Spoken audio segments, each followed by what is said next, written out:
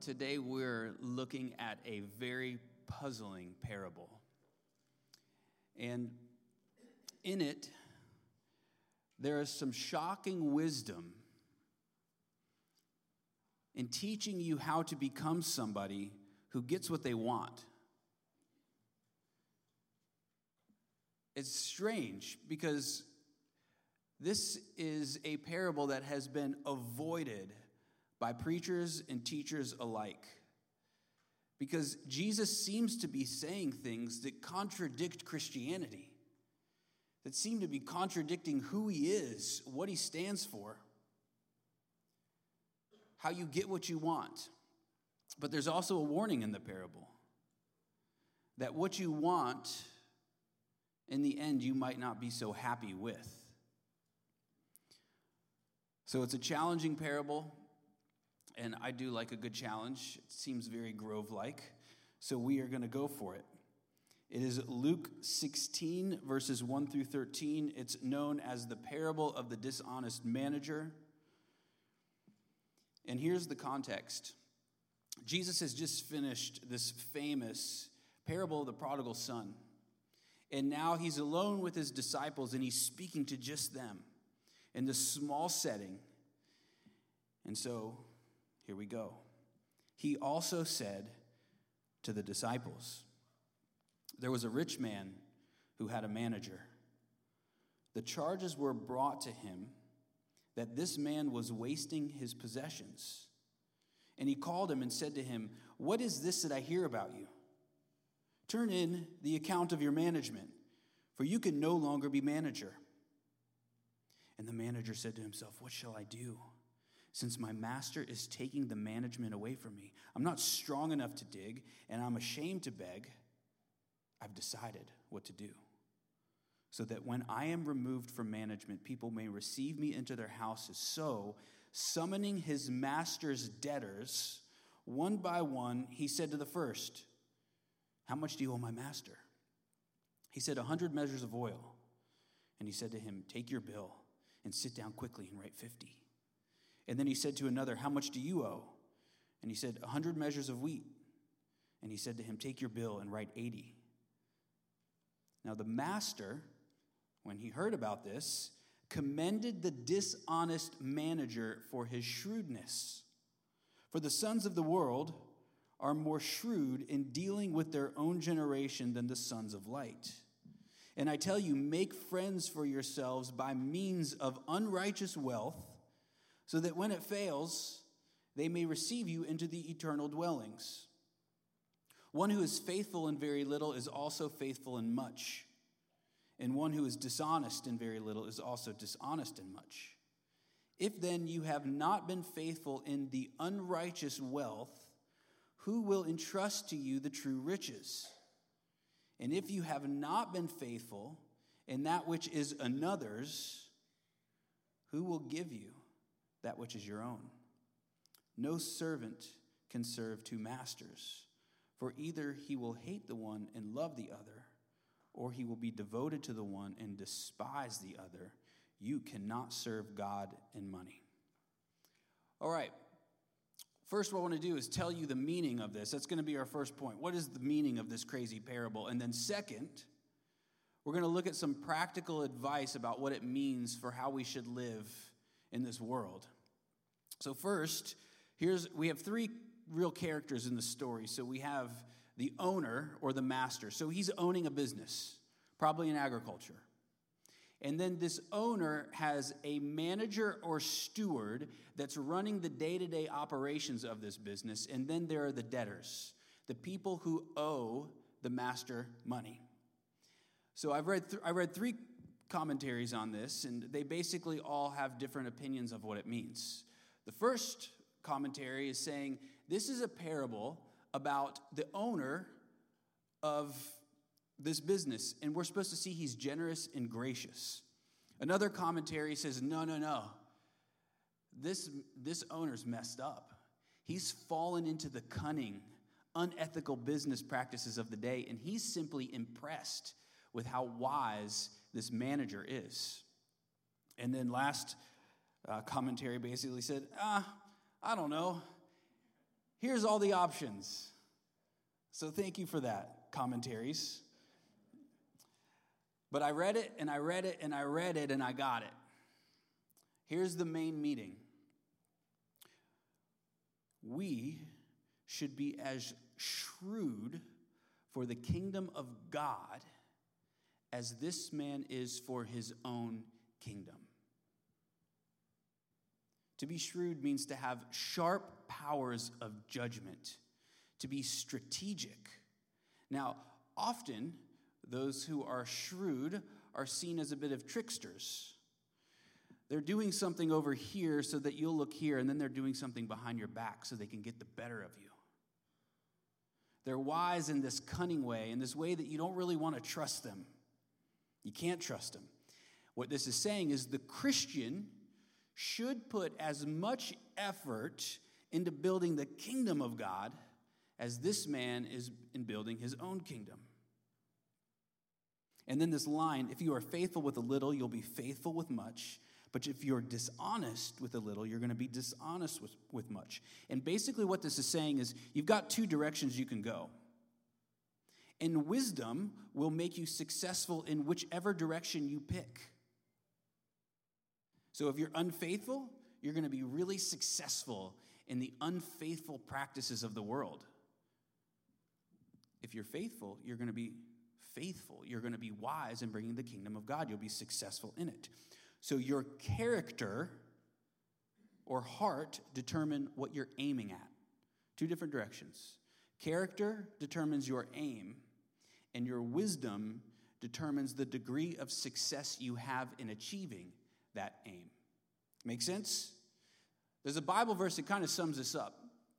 Be wise as serpents and innocent as doves. All right, so I do want to walk you through the story too, because, well, it's important to know the story. So there's a business owner, and it's likely agriculture. He owns a bunch of land. And there's a bunch of debtors who are renting the land from him, and there's a manager who is in charge of all of this because the owner is away. He's always away. It seems like maybe he doesn't live in the area. So the owner has entrusted all that he has to this steward, this manager. Now, in this time, stewards were trusted people. They're part of the family. Most likely, this household, this steward would have been raised up in the household. They would have been like brothers. They would have been like, I don't know, they would have been close. They would have loved each other. And so the owner catches word that the manager has basically been running up the credit card bill. He's been living a lavish lifestyle on the owner's bill. The owner hears about it, so he writes to him and says, this is going to stop, no more, and I've got to let you go. I can't believe you did this to me. We've been like family. What has happened? What's happened to you? The manager, he's cunning. He gets alone and he starts doing this. Okay, what am I going to do? Oh, I know what I'm going to do. I'm going to go find his debtors. Because the debtors don't know this yet. The debtors don't know he's fired, and so he meets with them individually, one-on-one, to make them feel really special. And he says, what do you owe my master? 100 measures of oil? Pay 50, which is like 2 years' worth of wages. Goes to another. The wheat goes from 100 to 80. Again, this is like 2 years' worth of wages. And we think it seems like he probably did this with some others. So basically what this manager has done is put the debtors in now his own debt. He's done favors of up to perhaps $1 million in our day. He's being strategic and cunning and setting up his future. And it's a very wise move because he knows the owner well, and he knows that the owner is gracious and generous. So he knows what would have happened. So as soon as the owner gets back into town, the whole town is going to hear what he's done and start praising him for his generosity, for his kindness, for his graciousness. They're looking at him. They're giving him a round of applause maybe. And he's like, what is happening? Only to find out that essentially his manager has given $1 million away in his own name. So he's got a choice to make. Will he go to the whole town and say, That pesky manager, he's tricked us all. He's going to look shameful. It's going to be a shameful thing for him. And he's already generous and he's already gracious, and so he just lets it go. And what the manager now has done has found a way to set up the rest of his life to be living in luxury. Because in this culture, he would have had to be. It's common practice. He would have been paid back for all that he did. He's got a beautiful future for himself, calculated strategy. And then the master even praises him for it. It's wild. Because he's kind of a bit of an anti-hero. He's a little bit of a Robin Hood. So he's taken from this wealthy man, and he's basically given it out to the town. And along with that, well, he's like one of these cunning characters that, like maybe Sherlock Holmes, where you wouldn't want to be friends with him because he's going to make fun of you the whole time, but you like watching him because he's strategic and wise and can make some things happen. Or like Tyrion Lannister from Game of Thrones. Don't watch that show, but you get what I'm saying. One of these people that you just don't want to be friends with. You don't trust them. But you admire them for their skills. Or like Jack Sparrow. You do not trust that guy. But you like watching him. It's the idea. So what are you supposed to learn from this story? How's it going to change the way you live? Our second point, wisdom and aim. Wisdom will get you very far in life. You should seek after wisdom like a treasure hunter lusts after gold. Give somebody $5 million who has no wisdom, in a couple years it'll be gone. Drain someone of everything that they have, and they have a bunch of wisdom. In a few years, they'll have $5 million. Your success or failure in life is tied intricately into your wisdom. Generally speaking, there is something called the blessings of God, or what the world might call luck. But for the most part, generally speaking, the way the world works is if you are wise, you will have success in your aim. Now the question becomes, what should you be aiming at? You have two options as far as I can tell. You aim at your kingdom or the kingdom of God. Your empire or God's empire. So you think of this text as saying you can't serve God and money. It's saying you can't serve God's kingdom and your kingdom at the same time. You got to pick one, and as soon as you pick one, it's going to look like you despise and hate the other one. So the question you have to ask yourself, which kingdom do you think about most? Yours or God's? Which kingdom are you working on building the most? Which one do you dream about the most? Which one do you scheme about the most? Which one are you most strategic about? Could it be that many of us in this room are wise in the ways of the world, but we're foolish in that we really have no idea how to bring the kingdom of God? Do we even know what the kingdom of God is? It's where Christ rules and reigns, where he is honored, where he is loved, where people in this place live as he lived. And in our text specifically, the kingdom of God looks like a manager or a steward, someone who has everything in their life that they have been entrusted to by God, all their things, and they say to God, God, it's yours. How would you have me live with it? It's an alternative way of living. A city within a city. Heaven come down. And I'm going to tell you something. It is hard work trying to figure out how to bring the kingdom of God.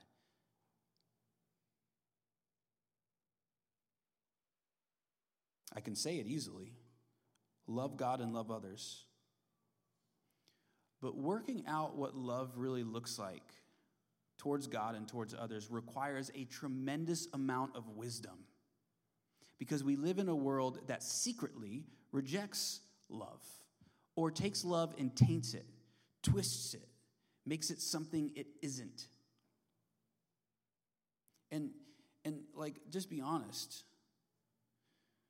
This alternative kingdom, do you really want it more than the riches of the world? Like, really? Is your life screaming, I want the kingdom of God to come? Because if it's not, it's going to scream that you want another kingdom to come. So your ability to get at what you're aiming at is tied up intricately with how wise you are. And you're aiming at something, and if you're not getting it, you have a wisdom problem.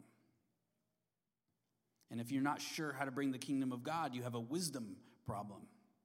And if you're a bold Christian and you're like, I'm going to share the good news of Jesus, and you just keep on making everybody mad and they're annoyed at you, you have a wisdom problem. That's why we need training in wisdom.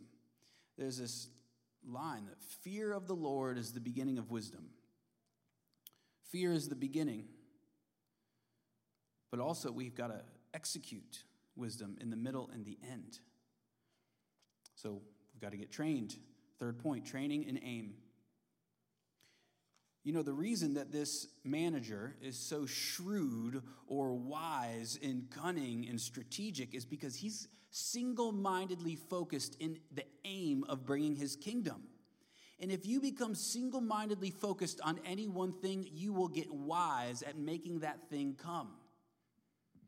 Interestingly, that is why people of the world, as you might call, are much wiser in the ways of the world than the Christian. Christians look dumb sometimes in the world. And the saying goes, because they're so heavenly minded, they're no earthly good. In other words, we keep thinking about heaven. It's like, that's all I'm trying to get you to do here all the time. Think about heaven, think about heaven, think about heaven. Am I making you dumb by doing that? Well, actually, no. Because you shouldn't stop at understanding the ways of heaven and the ways of the kingdom. You keep going, and as soon as you get up into the ways of the kingdom, you know what the kingdom does? It throws you right back down into the world and says, bring heaven to the earth. Our aim is twofold. We become a master of two worlds. That's what Jesus is. He knew the ways of the world more than the world did. He looked at people and he read them and he knew them. And he knew what they were up to more than they knew it themselves. And he told them he was wise, a master of two worlds, and we have to become the same. Most Christians fall short even at aiming at heaven. And this text is saying, aim at heaven, grasp hold of it, and then learn how to bring it in all the earth. In order to do that, you have to know the way the world works. You have to know the way people work. And you could learn a lot just by listening to people. Like, just spend some time listening. You'll learn a lot. Like, just stop talking. Listen to them. You'll learn amazing things about them. The wisdom we need is twofold. I just finished reading a book called The 48 Laws of Power. It could have been written by this dishonest manager. Basically, the premise of the book is be strategic and wise in getting power. And if you have power, you'll be successful. And it's like, here's the way the world works. Here's the way people work. I'm just going to be honest with you in the book. This is the way the world is. And if you want power and success, follow these 48 laws. I also just finished a book called The Psychology of Money. Great line in it. It says, few topics offer as powerful a magnifying glass as why people behave the way they do than money. That's why Jesus says you can't serve God and money here. Because if you serve money, you're essentially serving the kingdom that you're trying to build. Because if you're aiming at your kingdom, the greatest tool that you have at your disposal is money. If you're building the kingdom of God, the greatest tool that you have at your disposal is generosity. It's an upside down kingdom. You have to become a steward. The way you treat money reveals what kingdom you're trying to build. There's another book I'm reading, I just finished, about interrogation. It's called Never Split the Difference, and the premise is you want something in life, and you need to learn to negotiate with people in order to get what you want.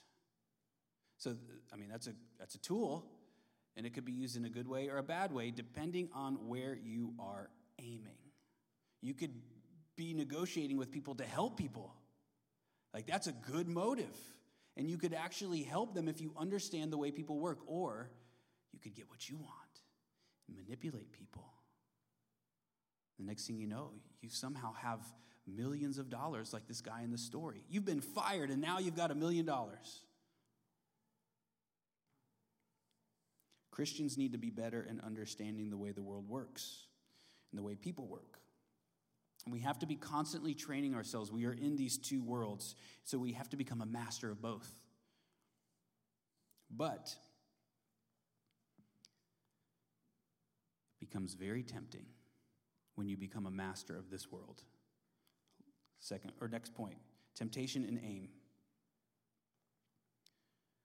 The wise get what they want, but they don't always like it in the end.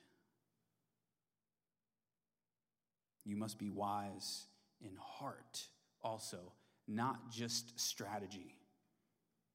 Because worldly wisdom is tempting. If you're going to be wise in heart and wise in strategy, you've got to live your life with your Bible opened up. If you're going to train in the ways of the world, you got to have your Bible opened up at the same time, because the ways of the world will lure you in. They will tempt you. Solomon, the wisest man who has ever lived, he dabbled in the shadows of wisdom. He tried things out to see if this is a good idea or a bad idea. And he's like, that was a bad idea. I should not have done that. It took me my whole life to figure it out, learn from all of my lessons. It took him down because he dabbled too deep in the shadows of wisdom. So you have to be like his father, David, a man after God's own heart. I heard someone say the best way to do theology is with a Bible open and the newspaper open at the same time. I mean, I'd say you can't walk out your door without your Bible open in your heart and your mind, because temptation is everywhere. And it will lure you in, and it will corrupt you, and it will do it secretly without you even knowing it. To bring heaven to earth, you must be a master of both worlds. But you can't be overcome by the ways of the world. The manager also, think about this, he was a steward. All that he had, he was managing for the owner. It all belonged to the owner. His position brought a lot of temptation because the owner was not there. Sounds similar? Where's Christ? He's on his throne. I mean, yes, he's with us, but he's primarily ruling and reigning in heaven. We're waiting for the day for him to return, and so that means he's not here. And so you look at all your stuff and you go, oh, look at what I have. Or you're like, look at what I don't have, whatever. But still, you get the point. There's stuff at your disposal. And you could use it for two different purposes. What purpose will it serve? What end is it? What's your aim with all the stuff that you have? Because to be a steward means to have something that is not yours. The point of this parable is also you're a steward of everything you have. It does not belong to you. It belongs to God. Use it for him, for his glory, and for his kingdom. Make that your aim and get wise in that aim. Use it for the sake of love. Look at what it says in our verses. It's weird, listen. Make friends with others with unrighteous wealth that will fail, it says. Now, what is unrighteous wealth? It's just the things of the world. It's the wealth of the world. It's everything you have that you can't take with you when you're gone. It's the stuff that fades, that burns up. So it says, make friends for yourselves with others using unrighteous wealth, which means love the people in your life well with the things that you have been given and entrusted to with God. It's not yours, it's God's. Use it to love others. And if you're wise, the first thing you're thinking is, people will start taking advantage of me. And you're absolutely right. They will. But it's God's. It's God's stuff. Use it to love others generously. The shrewd man, it says, was welcomed into earthly people's homes. But if you win people over for the sake of love, with whatever you have at your disposal, a lot or a little bit. It's like this idea, like you say, well, I don't have a lot. Well, if you're not faithful with a little, you won't be faithful with a lot. So if you're having trouble loving people well with the little bit that you have, you certainly won't do it with the lot of bit that you have. So make a decision now. Are you going to love people well with what you have? Take aim and fire and love really well. And then it says, your new friends who you win over into the kingdom will welcome you into their eternal home, which means there's going to be a big party one day. And all this stuff that you're doing here for others for the sake of love, you'll be celebrating it in eternity. That's a cool idea. And you know what it means? There's some things you can take with you.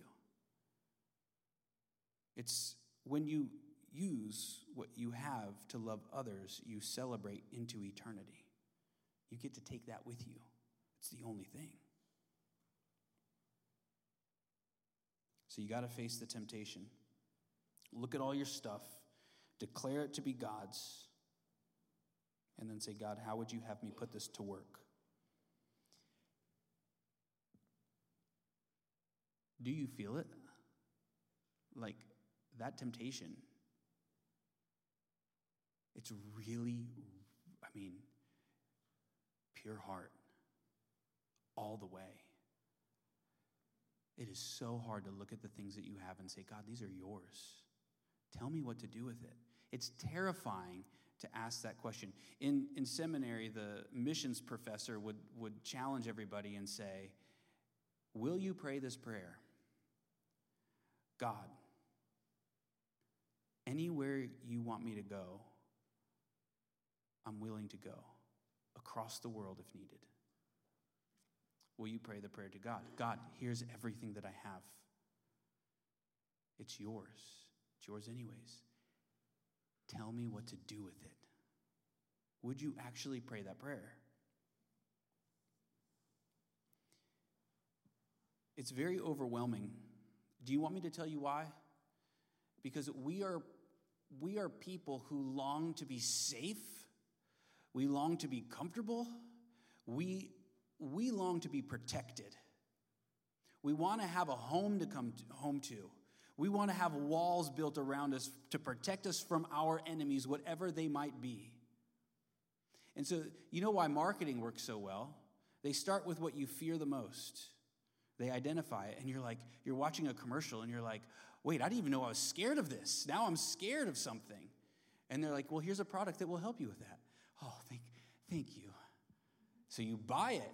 You know what you're doing? You're building a nice wall around you so you can feel protected. So you feel like you can take on the world. So you feel like you've got some worth and some value in the kingdom that you're building. And it feels good. Using all that you have for the kingdom of God will make you feel very vulnerable and very unprotected because you've essentially just given everything away. So what will compel you to actually do this? The only thing that's going to get you to do what is required, to be a good steward, is to see Christ's aim. No matter how vulnerable you feel, you have to see that Christ's aim is to fight for you, to fight in front of you, to fight before you, to fight whatever's coming at you. And you've got to see that he did everything to give you the riches of heaven and to share those. So, okay, Christ's aim, what is it? His aim right now for you in your life is for him to be standing side by side with you, fighting to bring heaven onto earth. It's a mission and it's a purpose that's much larger than you. It's not safe, but it's good. It's not easy, but it's rewarding. And the calling will require you to suffer a bit. But on the other side of suffering is joy. And that joy will make the suffering undone. He's a master of two worlds, and he's teaching you to do the same. And the King of Heaven, he came to conquer the world with cunning wisdom. He had the greatest strategy that there has ever been. He tricked evil and death and sin. He allowed himself to be swallowed up by it all. He carried sin and he brought it down with him into death. And there inside of death, he forged life. He tricked the trickster. He tricked sin. He tricked evil. He tricked death. And he rose up out of it all. And now he has ascended to the throne in heaven, having conquered both worlds, you might say. And then he sends his Spirit to now dwell within your heart. Spirit of God living in you, doing what? Being your guide, so you might become a master of two worlds. And so that means, what do? Well, you're a steward. A steward of what? A steward of his grace, a steward of his mercy, a steward of all that he's given you. You are becoming like a Robin Hood figure. Only you're not taking from the King of Heaven. He's already given it to you. And you just simply give out grace, generosity, mercy, love, and you lavish it upon the people around you. That's what it means to be wise as serpents, but innocent as doves. Let's pray.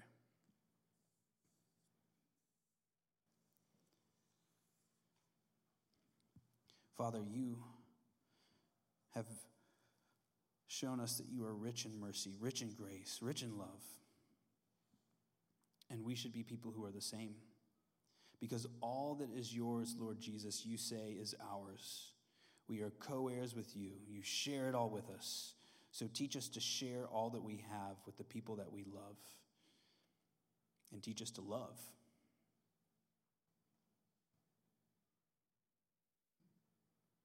Teach us to be bold.